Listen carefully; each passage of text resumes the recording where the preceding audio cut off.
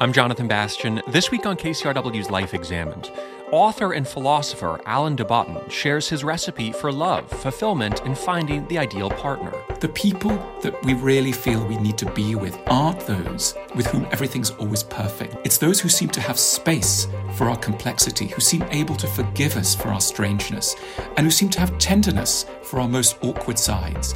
These are the people we need to be with, and of course do exactly the same thing for them. And later, he explains why certain aspects of loneliness and disappointment play a vital role in our lives. What I try and do in my work is to rehabilitate sadness and incompleteness as something that we can embrace, make ourselves at home with, and use as a tool to connect with others. Alain de Botton joins us for the full hour to discuss the complexities of modern love and much more. That's all coming up on Life Examined. I'm Jonathan Bastian. Changes in society and culture have had significant impacts on our relationships and views on marriage. Centuries ago, not much thought was given to personal happiness and fulfillment. Family pressure, procreation, and security were often the main drivers for forging a marital bond. Cultural shifts in emancipation, as well as longer life expectancy and even dating apps, have shifted that paradigm. And with that, our relationship expectations, from spouse to soulmate and even teammate. But what kinds of qualities make for a good partnership? Do we really need to share common interests? Are we too picky or over-focused on the wrong things? Philosopher, co-founder, and chairman of the School of Life, Alain de Botton, has made it his mission to show and teach philosophy's relevance to everyday living. His books include Essays in Love, Why You'll Marry the Wrong Person, and my personal favorite, which is called How Proust Can Change Your Life. Alain de Botton, welcome to Life Examined. It's great to have you. Such a pleasure.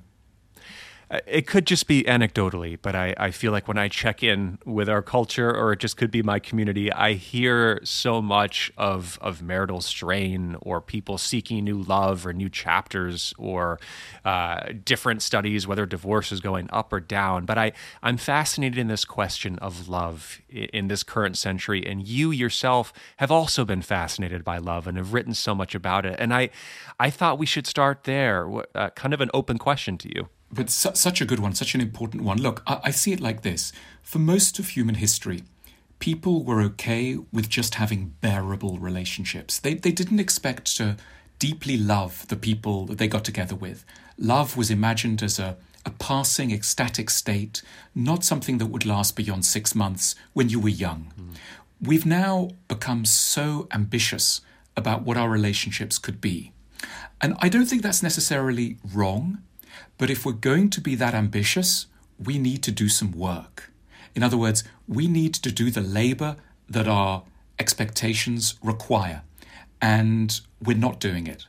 What I mean by work, primarily, and apologies if this sounds sort of reductive, but let me state my belief here. I believe that the single greatest invention and development in the humanities of the last 120 years has been psychoanalysis, and with it, in its wake, psychotherapy. I'm not identifying one particular school or denomination, but broadly speaking, the idea that the behavior that we manifest in the present was substantially shaped by dynamics that are only semi-conscious and that owe a lot to our earliest years. This seems to me, forgive the audience if you don't agree, incontestably true.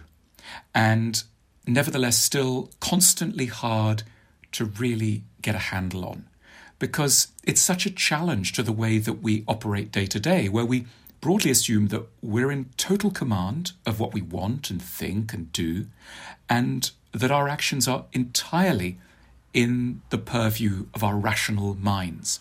And psychoanalysis comes along and says, no, that's not true. Most of us, most of who we are, is sunk in darkness. Now, what on earth does this have to do with love? When two people are interacting, you don't just have two people. First of all, you've got four people. You've got both sets of parents immediately in the room, in the bedroom, dare I say it. You've got aunts, uncles, generations behind them. We are the products of more than just ourselves. And this makes the average relationship just dizzyingly complicated, but also amazing. And look, I would say this, anyone who isn't thrilled by the complexity of modern day love shouldn't, go anywhere near it. The only way to make the whole thing bearable is to see it as interesting and to be curious about it. And the partner that all of us need is not someone who is perfect, because no one's perfect, but someone who can join us in the adventure, and I really mean it's an adventure, of mutual exploration of one another's psyches. We're all crazy. All of us are crazy. If you go on a date with somebody and they refuse to admit they're crazy, they are really crazy. The people we need are not totally, sane ones. There aren't any.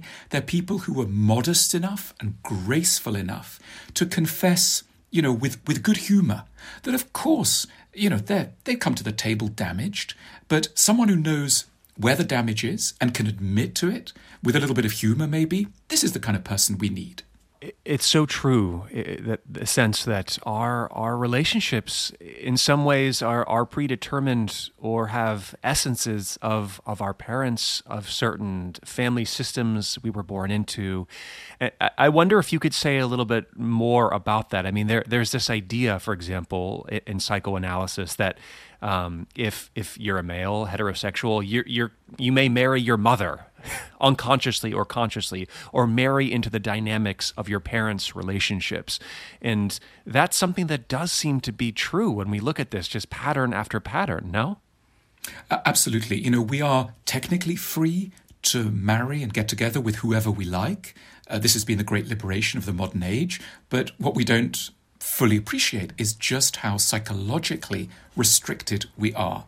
And, we pick this up when we say, I met so-and-so, they were really cute, they were really good looking, but I just don't feel attracted to them. What we're really talking about here often is a kind of psychological attraction. And, let's be frank here. Sometimes what we miss in somebody is the fact that they may not torture us. Mm-hmm. They may not make us unhappy. They may not make us suffer in the way that we feel we need to suffer in order to feel familiar.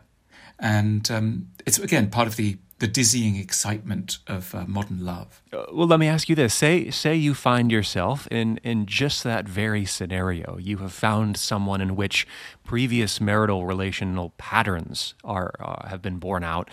Is that a functional relationship? Is that one in which there can ultimately be satisfaction and comfortability, or all these incompatible things that we want in a relationship anyway? Well, I would say that what's immediately important is to get this on the table, because suffering in silence is, obviously going to be the end of love, trust, communication. In other words, if you find yourself both, really admiring somebody, really liking them, but if you suddenly start to feel a little bit sick because they've been so sweet to you, maybe they've remembered it's your birthday and bought you a really lovely present, and on the one hand you're grateful and on the other you feel nauseous. Don't suffer in silence. Try and get a handle on what's going on and say to your partner, I thank you so much for doing what you're doing to me, but I have to admit something to you. In my childhood, this didn't happen very often. In my childhood, when good things happened, this was often the prelude to abandonment and to something bad happening. Yeah. Therefore, though I'm deeply grateful, I'm also totally freaked out by your gift, and I'm feeling like I need to lie down and maybe run away from you. Can I tell you this? And, a really good partner on the other end of that, rather than panicking, rather than throwing it back in their face and getting offended, will go, you know what? This is, we're all crazy. It's okay. I've got my crazy bits too. This is your crazy bit. If you don't mind, let's just sit with this. Let's sit with, my desire to please you and your desire to freak out when, I do so. And let's talk about it. And I suspect that in the second wave of this kind of acknowledgement of the first wave of complexity will come a new feeling of trust and openness. As I say, the people that we really feel we need to be with aren't those with whom everything's always perfect. Yeah. It's those who seem to have space for our complexity, who seem able to forgive us for our strangeness, and who seem to have tenderness for our most awkward sides. These are the people we need to be with, and of course do exactly the same thing for them. It's interesting because I think that in any marriage or relationship, there will inevitably be hard times, however you define those. And there is this Perhaps it's this romantic vision that you referenced earlier, or something else that, oh, but it could probably be easier with somebody else, or there's someone else out there in which this specific varietal of suffering, I love how you use that, the variety of suffering, would be slightly different. And I wonder if you could talk a little bit more about this, the kind of imaginary other that we could bring in which life would be different. Look, this is how I see it. There's a kind of depressive vision of love, which says at first it's exciting, and then gradually we lose interest and we want other people. And of course, that's, a very common experience. But let me posit a more hopeful scenario. We don't need people who will always, let's say, remain young or always do exactly what we want to do. What we first and foremost want is a partner who makes us feel understood and heard. And I know that I know this may not sound unfamiliar to many of your listeners, but let's just pause and really understand what that means. If someone makes you feel that almost anything that goes through your mind is okay, and is something they may be interested in. And it may be the desire to take up with a new partner. It may be the desire to throw in the job and go and live in a hut somewhere. However outlandish and strange, if your partner is someone who's kind of curious about that, they see it as part of their role as a partner to be curious about your mind and to be open. I think this is the most attractive quality. I don't think that anyone who's on the receiving end of that openness will ever leave their partner. Of course, they'll recognize when they go to the mall or hang out at a party that there are other people who may be momentarily more exciting, more physically graceful. Doesn't matter.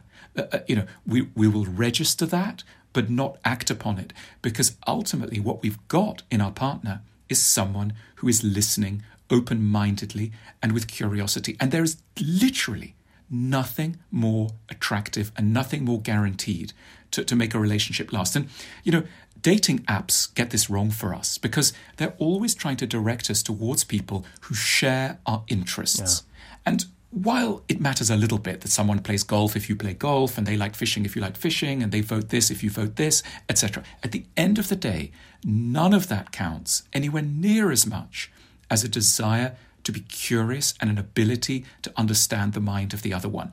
There could be 1,000 differences, but so long as there is that basic tender curiosity in one another's lives, then anyone can be doing anything and it's going to be okay. So I think this is too often missed when people say, oh, relationships are doomed to get unexciting.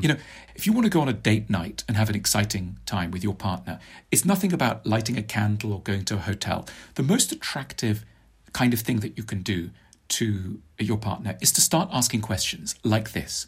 To ask them, for example, what's been on your mind lately? How have I been frustrating you? What is it about our relationship that sometimes gets you down? What could we do better? What is it you still like about me? And how could I change to get things to go better for you? These are some of the most aphrodisiacal questions that we could ever ask and hear and be on the receiving end of. This is the kind of stuff that gets couples going again because it increases the blood flow through the heart of love. You talked about, for example, the incredible breakthrough that psychotherapy has had on our culture. Do you suggest? I mean, a lot of these questions to me are at the heart of also doing couples therapy or counseling. Do you suggest that couples go get that help if they need it, and that is one place to ask these questions? Yes, absolutely. But look, let me be honest here. I'm a huge advocate and fan of psychotherapeutic theory. I also want to say that there are many therapists out there who are not very good. And I'm sorry if you're listening. But it's really the case. And I think that if you find yourself in the company of therapists who are not making much of a difference, leaving you uncomfortable, shop around, move around. Do not sit and suffer or give up on yourself or give up on your couple too easily. Move around and look around. I think that very often, there's a very brave thing that psychotherapists have to do with their clients. And that is, at a certain point, stop listening and start to have a thesis about why the couple or the individual are not doing so well. And many therapists step back a little bit gingerly from that challenge. They don't have a robust and active sense of what the treatment involves and needs to target. And so you get these sort of shapeless therapies that just go on and on. And somehow, it's very easy as a therapist just to keep listening. But at some point, you've got to stop listening and you have to put forward an interpretation. And you say, guys, you're doing this wrong, or this is happening, etc. And it's a scary moment for the therapist because you could lose your client. Right. And many clients, many therapists sort of hold back from that. And then, as I say, you get these slightly ill-defined therapies. So therapy, yes, your particular therapist, if they're not working for you, consider a change. Yeah, I appreciate that insight, and I'm sure many of our listeners do as well. I wonder how much of modern culture and modern theories and pressures and commercial attitudes about love need to be tuned out, whether it's all of the magazines about what a wedding should look like, or dramas about what a functioning relationship should look like, or any of that stuff. How does one navigate those things? Yeah. I mean, look, it's such an important point. I think your listeners will probably feel at some level, either very strongly or partly, that the environment in which we live, the social and cultural environment in which we live, in Los Angeles, but also across the United States, across the developed world, is deeply, deeply unhelpful to finding what you could broadly call peace of mind. The images that we see beamed at us, the messages that we pick up on our phones, the chatter and atmosphere of the social world, none of this is well geared to relaxing us. And I think all of us have some sense that if we could get away from that, if somehow we could pull away, and some of us try for a little bit with meditation or walks in nature, or, going to do some cooking with everything switched off, we try and find a balance. But I think the problem is very deep, and we almost can't realize how much this drags us down. It drags down our relationships, but it drags down our spirits generally. I think that in order to be the people we really want to be, we need to be extremely tough editors of the messages that reach our ears. And that will involve our phones, which are possibly the single greatest tool of modern misery. But it also involves every screen we're likely to come across. Many of us have friends who are not worthy of the name. We call them friends, but in their impact on our souls, on what they do to us, they actually exhaust us, they drain us, they project onto us all kinds of negative feelings. We need rid of them. And so I think we need a general curation of the inflammation and moods that reach us. And that way we will be the calmer, kinder people that I think we are sometimes in the middle of the night, when it's just us and the universe, when it's just us and the stars. We feel then a kind of connection to something calmer, deeper and kinder. But that's very hard to maintain at 9 a.m. on a Monday morning. But we should try. That could almost be our life's goal. And it's very hard, particularly in the Los Angeles area, and in many of the large conurbations of the world. That peace of mind is very hard to come by, and it does pollute our love. I'm interested that you brought in friendships here, which has been a really important theme on our program. And I remember very clearly a moment where somebody asked me, when you spend time with so-and-so person, are you left with more energy or left with a feeling of exhaustion and negativity, which is something I think you just hit on there. I'd love to explore friendship with you and why you think it's so important, especially now and in the modern world. Well, I'll start with a confession. I'm very lonely. I don't have enough friends. I mean, I have met a huge range of people. I come into contact with a huge range of people, but I'm lonely. I have two good friends in the world. One of them lives quite far away from me, and the other one is often busy and sadly is quite ill. So I'm very often left feeling, I wish I had better friends. And it's not that, I'm surrounded by awful people. It's just I don't find the connection, the curiosity, the emotional openness that I seek in a friend. And I'm confessing this kind of openly and in a way, deliberately, pathetically, in order to encourage listeners to feel, maybe I'm in a way, if I'm honest with myself, also in that boat. As I say, it's not that I have no one to have dinner with. It's that I have no one, or very few people, to truly connect with. And it's as big a problem, perhaps a bigger problem for many of us than relationships, because the search for a good partner is very well, there's a lot of people thinking about that, a lot of guides, a lot of conversation around it. The search for a good friend is a more silent one. We generally assume that unless we've just moved town, unless we're kind of new in a place, we should have friends. But no, I think it's very possible to have reached, middle age and later and still be lacking in friends. This isn't a personal deficiency. It's a sign of how demanding it is and how arduous it is to find the connection we long for. How do you think of a good friendship? What does it bring us? How should we seek it into our lives? Look, a good friend does many things for us. One of the things that a really good friend does is to help us to think and to know ourselves better than we can when we're alone. So a really good friend will say something like, I know you don't really mean that, do you? And we think, they're right. Or they'll say, you're always saying that. I wonder why last year, da-da-da. And you think, this person has got me in their mind and they are helping me to interpret me to me. And that's a beautiful thing.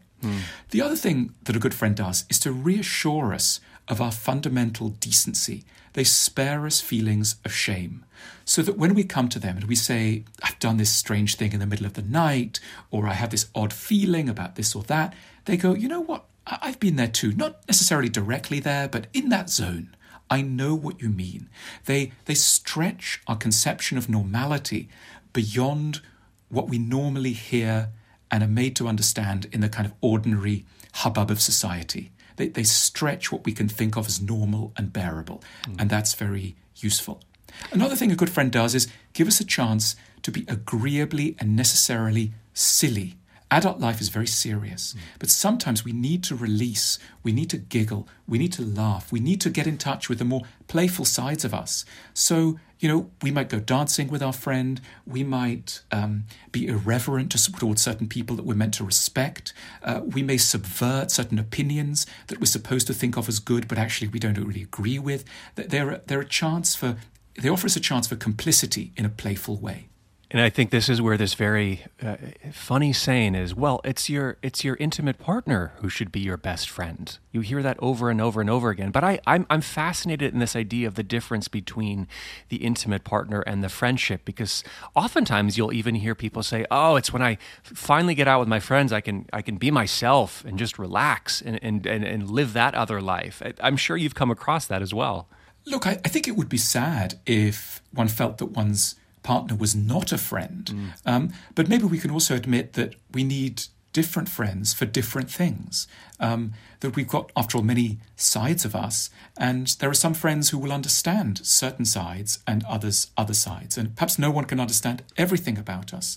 So we need friends for different functions. We may need a friend who's very intellectually curious. We may need a friend who's very warm and indulgent and kind. We may need a friend who shares our interests in baking or aeroplanes or politics or whatever it may be. So ideally we'd have a small but very tightly knit circle, and these would be the people who would be on our side and defend us through the trials of life. But as I say, it's one of the greatest privileges, and I don't think many people, if they're honest, can really lay claim to the true friendships that they would like. And I mean, some people do, in which case you are blessed, but I think you are in a serious minority. I also reflect on this idea that sometimes with an intimate partner, you hear this often, right? That you feel as if they know you too well, or the other way around, or everything you say could be anticipated by your intimate partner. And therefore, perhaps the friend brings, as you say, brings out certain nuances of our character, certain things that feel like they haven't been explored. And I suppose this speaks to what makes romantic long-term relationships hard and why friendships can also be so fulfilling. Yes, I mean, I think one of the things that we really want from people is a chance to invent ourselves afresh, to begin anew. And I think that one of the depressing things of long-term relationships can be if the partner always wants to hold us back to something that we have done or said in the past. Right. If they say things like, you're not someone who enjoys parties, or you're not somebody who likes going swimming, or you've never paid attention to your wardrobe, and you want to say, but today's a new day, and what about if I reinvented myself as somebody who does care about some of these things? So I think beware with any long-term partner of defining them too tightly as what they have been. All of us should have the chance to grow into someone new. And the advantage of the new friend is that, they don't have baggage. They don't have a view of who we are. And therefore they can take us at face value when we say, now I'm into surfing, or now I'd like to read Freud, right, or now I'd like to, vote another way. They don't want to tug us back to something they knew. Yeah. And I think the advice to the partner is, don't be threatened by new evolutions of your partner. Allow them to become, 10 different people over the coming months. That's all of us contain multitudes and should be able to express and grow into multitudes. Once again, that was Alain de Botton, philosopher, author, and founder of The School of Life. Still to come, how a breakdown can often be a prelude to a breakthrough. We'll continue our conversation with Alain de Botton after this short break.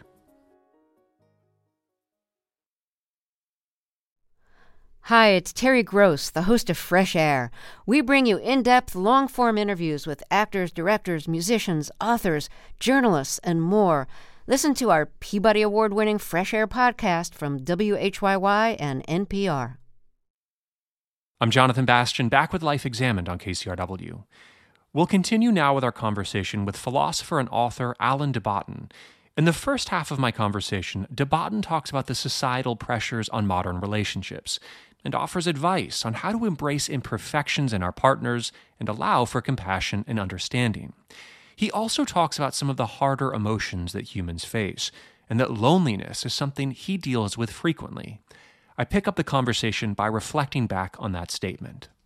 I was struck just a few minutes ago when you had this beautiful confession that you're a lonely person, and I wonder who listening isn't on some level a lonely person, or what degrees of loneliness do we all experience? And one thing I find interesting in your work is how you cast a very beautiful light on some of the darker aspects of who we are, whether it's loneliness or solitude, or at times pessimism.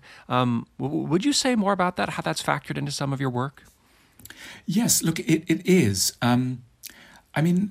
Look, let's talk a little bit about the United States. Sure. The United States is a beautiful country in so many ways, but one of the reasons why it has its psychological complexities is that it's a country that is oriented fundamentally towards happiness and towards development and the pursuit of contentment. It's there inscribed from its very genesis. And that is wonderful in lots of ways. But what do we do with sadness? What do we do with disappointment? I had the mixed blessing to be born in Europe. And Europe is the continent of melancholy. No one does melancholy better than Europe. Europe is the home of tragedy, literally tragedy. It starts up in Greece and then spreads all around the continent. In other words, the notion that a good life is not necessarily and incidentally unhappy, but fundamentally and inevitably struck by disasters. We have to die. We won't ever be totally understood. Our jobs will compromise us. We will live in imperfect societies. These are not accidents. These are part of the script of life. And I think it can be hard to accept that in the city on the hill that is the United States. Mm. And so sometimes, Americans will kick against that and think there is something wrong. And what I try and do in my work is to rehabilitate sadness and incompleteness as something that we can embrace, make ourselves at home with, and use as a tool to connect with others. Because there is nothing like the bond that can be achieved between two people when they are ready to admit that they have lost illusions, that they have areas of sadness. That can be the beginning of friendship and the deepest kind of connection. If you meet somebody and you say, "How are you doing?" and they say, "Terrific, how are you doing?" and you have to feel like you have to say, "Well, I'm terrific too," you're in trouble. You can't break out of the circle of loneliness. But if you have space, if you say, I've read an Alain de Botton book and he's told me that I can be sad. And in fact, I've been crying. And they say, oh my God, I've heard of this guy too. I can be sad too. And then I'm kidding, but you have the beginning of something more genuine, because it's something that allows room for the sadness that's in all of us. So I do try and inject that into my work as almost as a signal to the reader. It's okay. I'm inviting you into, after all, let's think clearly about this. When do people pick up a book?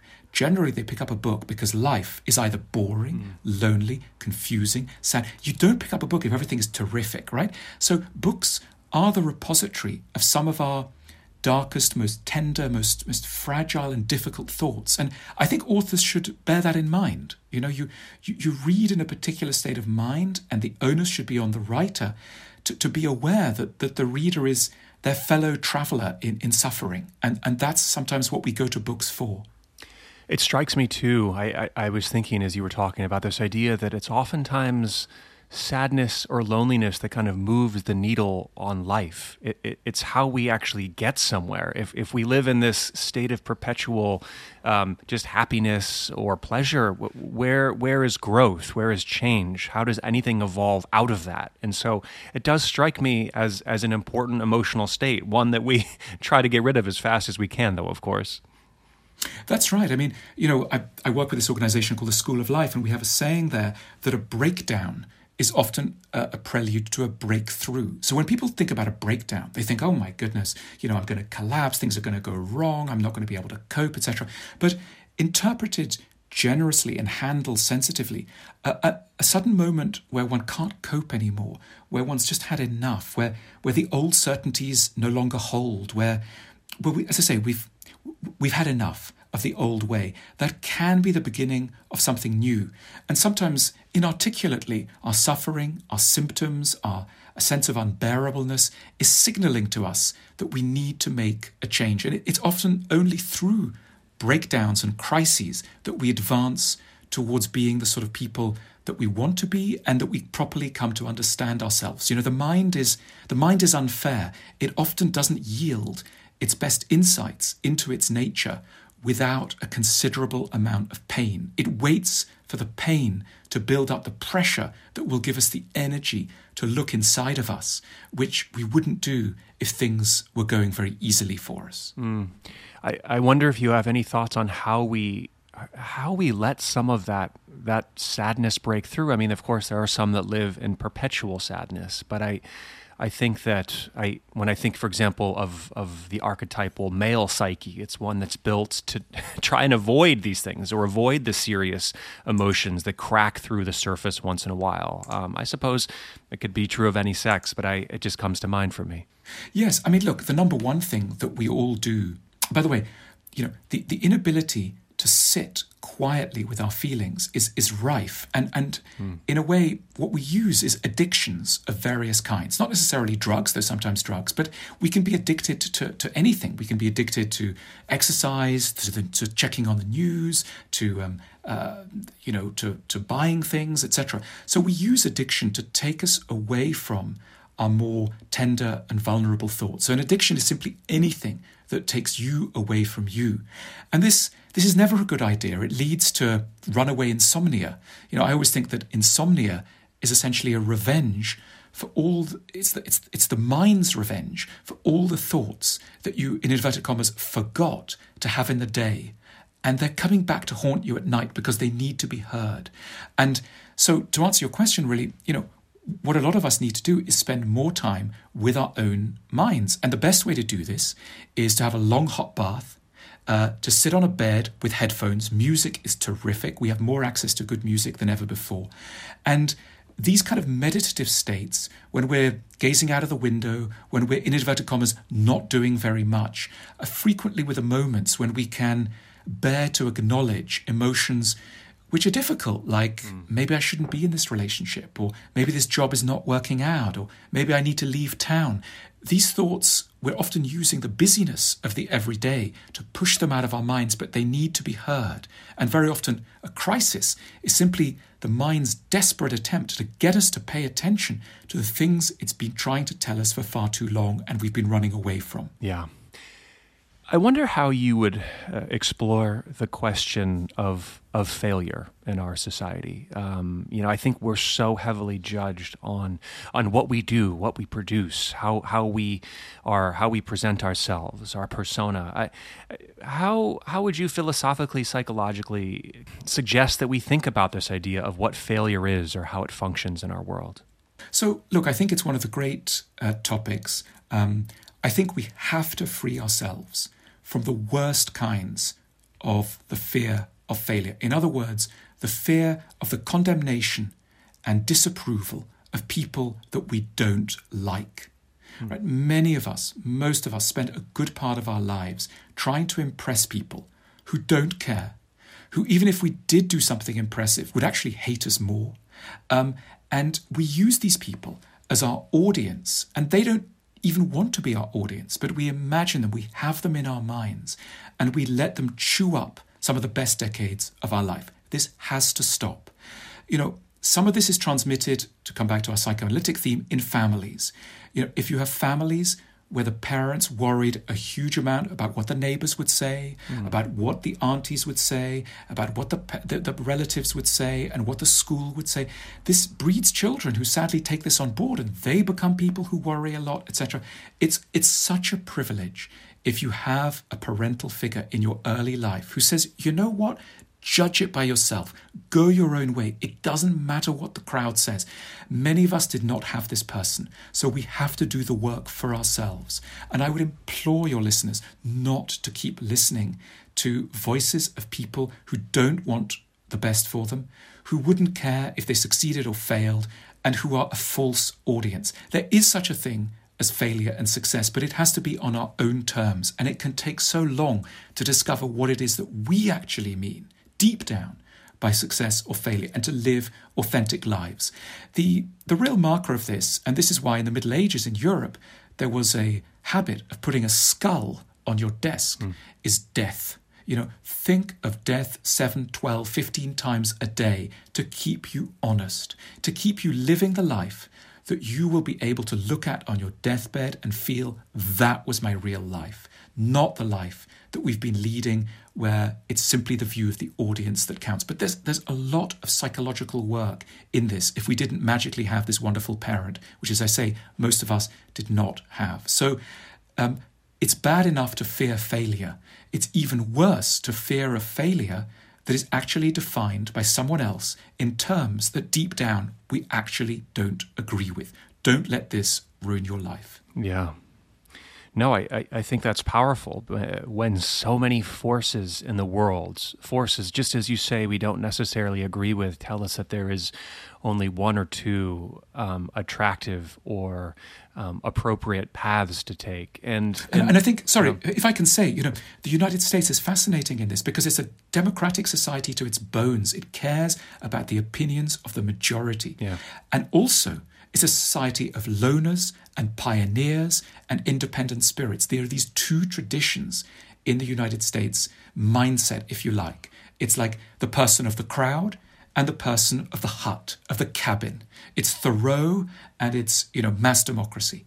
And this is not an anti-democratic message in the voting sense. It's about a democracy of the spirit. And I think, my allegiance, at least temperamentally, is towards the independent pioneer. And I think all of us were that one day. When a child is 2 or 3 years old, it blessedly doesn't really care what anyone thinks. This is what makes children, as we put it, so cute. What we really mean by cute is they don't give a damn. They're just going to go for it and say that granny's annoying if she's annoying, and the cake is nice if it's nice, and they'll say it's horrible if it's horrible, and they don't mind. And us adults, we giggle and we observe, and we're kind of thrilled by their irreverence, because it's an irreverence that we struggle to find a mature equivalent to. It's present in Walt Whitman, it's present in Henry Thoreau, but it's not generally present in our hearts and minds on a daily basis. And my goodness, do we need it? Yeah, I think you've hit on something very, very profound in the American psyche. And I think of where I live in Southern California. Our listeners are a lot here, but scattered around the U.S. or beyond. But I think culturally right now, when I look around at the industry of happiness and of the gurus and self-help, and it's like you lift a stone and there's another modern day healer there. And I know this is something you have thought about as well. It's certainly rife in Southern California. What are your thoughts on this endlessly burgeoning industry that we come across every day out here? Look, on the one hand, it's thrilling and beautiful and touching, and so be it. I think it's exciting. This was always California's kind of winning excitement and curiosity. It's great. But what I would say is, let's leave room genuinely for a diversity of approaches towards mental health and psychic development.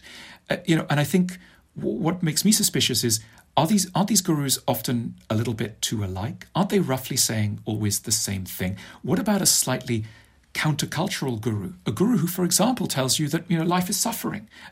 Let's be a little bit more eclectic in who we use as a guru.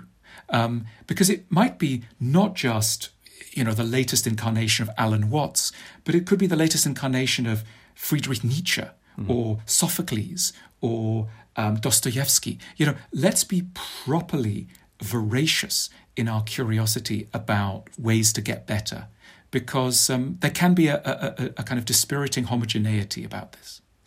And yet, all of this to me speaks of this really heavy, deep impulse to latch on to anything that gives us a shard of hope or a feeling just a little bit better. I mean, for example, we've talked a lot about the latest insights and psychedelic therapies coming online, and which I do think there's a lot of promise for certain mental illnesses or PTSD. But I just see people around me just darting off to whatever they can find to maybe lift however they define their happiness by 10 or 15%.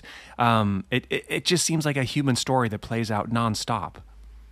Yes, and I think, but look, the fastest way to gain relief is to be able to admit to the pain. The moment that you can admit to the pain is the moment of relief. And that can be very hard to get to in Southern California, where the sun shines often, the oranges are on the trees, and we're supposed to be happy.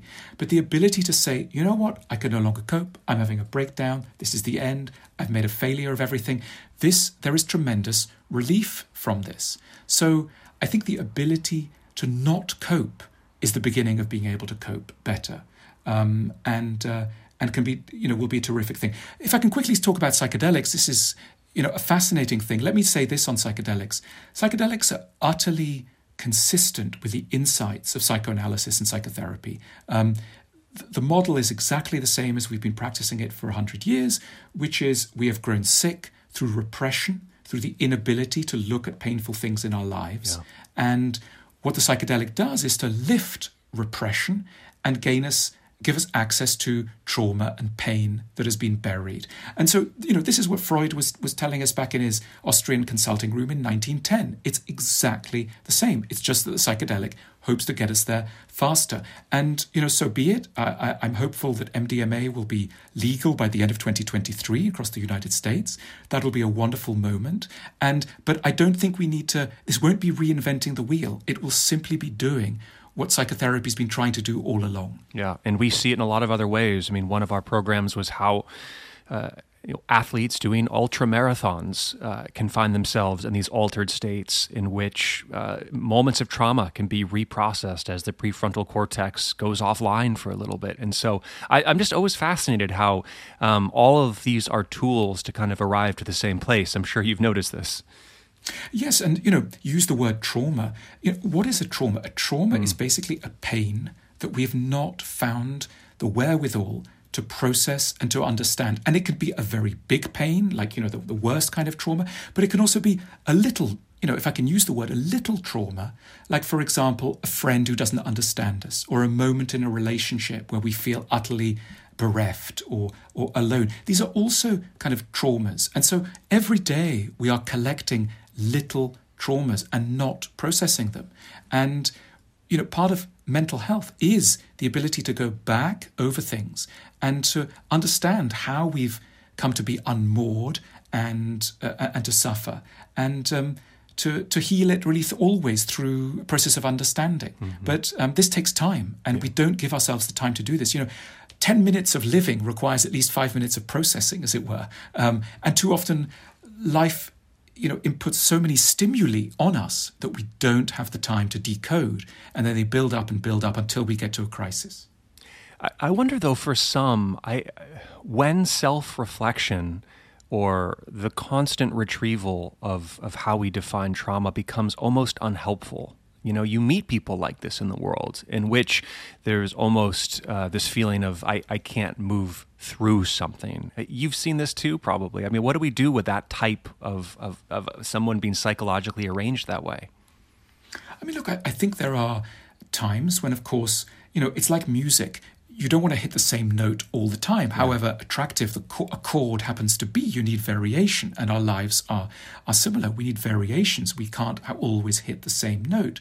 And so, yes, there can come a time when we've had enough of introspection, which at other points is very good. We've had enough of pain, and then we need, as it were colloquially, a change of scene, which is a very important thing. This may come the time when we, need to appreciate our smallness and our insignificance in something bigger and more important than ourselves. And this is where traditionally people have turned to God for a sense of something that is vast, incomprehensible, and puts us very agreeably in our place. Some of the problem of the modern world is we loom so large in it. We feel so important to ourselves and within the kind of wider cities in which we live. And the great thing about traditional religions is they would take us out of that and contextualize us within infinity. And that was very, very helpful psychologically. For many of us, me included, traditional religion is now no longer something we can believe in, but we can pick up on some of the maneuvers of the mind that went with these religions when, for example, we look up at the night sky, or we read a book that was written 3,000 years ago, or we come into contact with elements of nature that are beautifully indifferent to everything we are and speak of forces and time spans that are utterly beyond our day-to-day comprehension. It's at that moment that we can feel agreeably reduced in our own imaginations, and we can be, as it were, nothing within a sphere which is so much more important than us, and that is a relief. And I appreciate how you're bringing in, I think, the fact that there are these deeper truths or some wonderful psychological underpinnings of traditional religions. I find Southern California very, very secular. And, we've talked about the reaching out to different gurus or folks in the self-help industry. But you've written a lot on, I think, how there are certain messages of faith traditions that are vital to how we can operate in this world and become better versions of ourselves. Look, I think too often the conversation ends when someone decides that they don't believe in God, and then that's the end. But of course, I think we all need to be students of religions simply because for thousands of years an incredible amount of very good thought was directed towards these institutions. And they were, for the most part, institutions, not merely doctrines, but they were communities, they were systems, and we ignore all that at our peril. So I think we need to be students of Zen, we need to be students of Hinduism, we need to be students of Christianity, all of the world religions, Islam, Judaism. These are repositories of wisdom. Much of it will be inaccessible to us unless we do believe, but some of it will be. And, I think of something like the Book of Job, which is a fascinating book of the Old Testament, which is really an inquiry into the nature of suffering, which ends with the wonderful, beautiful suggestion that sometimes we are not privy to the designs of the universe. Sometimes we cannot know why certain things have happened. And at that moment, we might just have to, as it were, switch off our relentless questioning mind and simply accept the flow of events, however perturbing and injurious they seem to us. And that is really the message of Job for a secularized audience. So many things function, you could go quite far down Zen Buddhism without subscribing to a lot of the more supernatural claims that are often associated with that system of belief. And, I would urge your listeners always to ask of a religious system, what here can I use? Which is not a selfish question. It's a usefully urgent question, where we can feel entitled to bring our own questions and pains to the thoughts of others.